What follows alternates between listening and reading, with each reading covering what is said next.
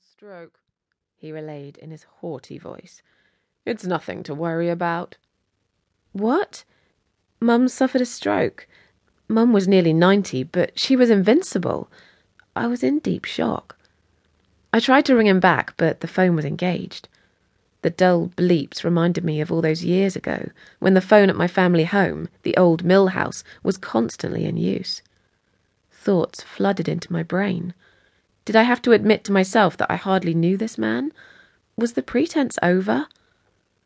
He was the secretive man who had married my mother when I was young, and in those early days he did not go out to work, but lingered at home writing in his upstairs study. The same puzzling man later became famed in the world of motor racing when I was entering my teens. It was Tom hollering from his bedroom that evening that jerked me from my anguished thinking. Deep concern for my mother, tempered with fear of having to deal with Louis Stanley without her steadying influence.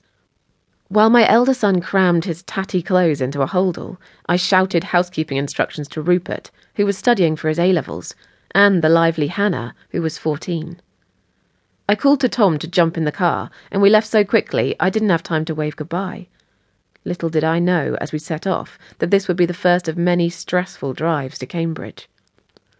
My mother had been inspired to look for a larger house in Cambridge when I, her youngest, arrived. She immediately fell in love with the old miller's house that stood on the corner of a main road leading into the city. She would sit at the kitchen table, staring at the heavily netted kitchen window, searching for a glimpse of her delightful courtyard, and recall buying the place. A small part of the house dated back to the 16th century, but Victorian additions made the building an attractive, if chaotic, structure.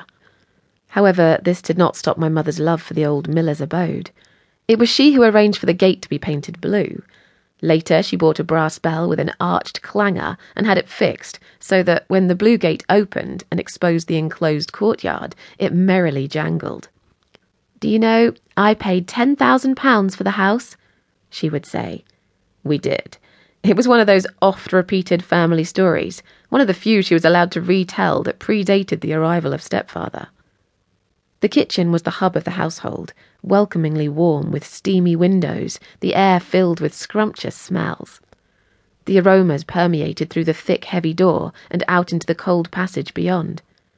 Even on the coldest windswept Cambridgeshire days, the coke-burning boiler generated a cosy background heat.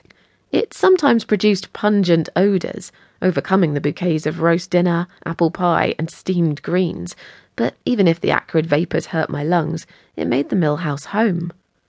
In those early days, if I had fallen down the greenhouse grating, been hit on the head with a rounder's bat, argued, or just could not do my homework, I would expect to find her in the kitchen, with an attractive apron strategically placed over her fashionable clothes.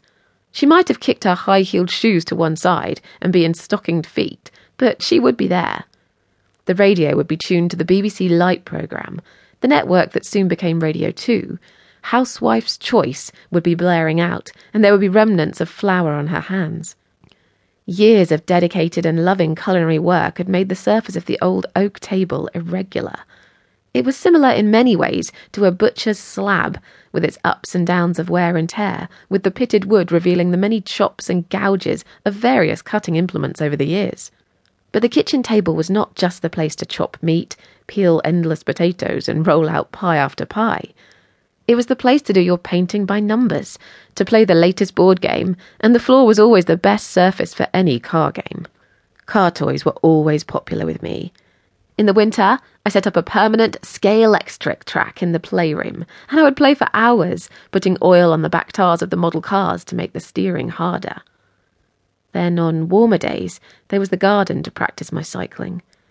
I pretended I was driving a BRM, and I had to get the fastest lap. The washing line had been moved to above the asparagus patch, and if I reached up from the saddle, I could fix my stopwatch with a peg so that it dangled from a height. Grabbing it and clipping the button as I skidded in to beat my previous best lap time was all part of the fun. The garden had a maze of paths, so there were lots of corners to be taken at speed, and many were lined with low box hedges or hidden flat bricks. In those early days, when I got home from school on summer days, my mother would fling open the front door so that the flagstones of the veranda became an extension to the oddly shaped hall. The Victorian ironwork pillars that held the slanting glass roof made a superb backdrop to where Mum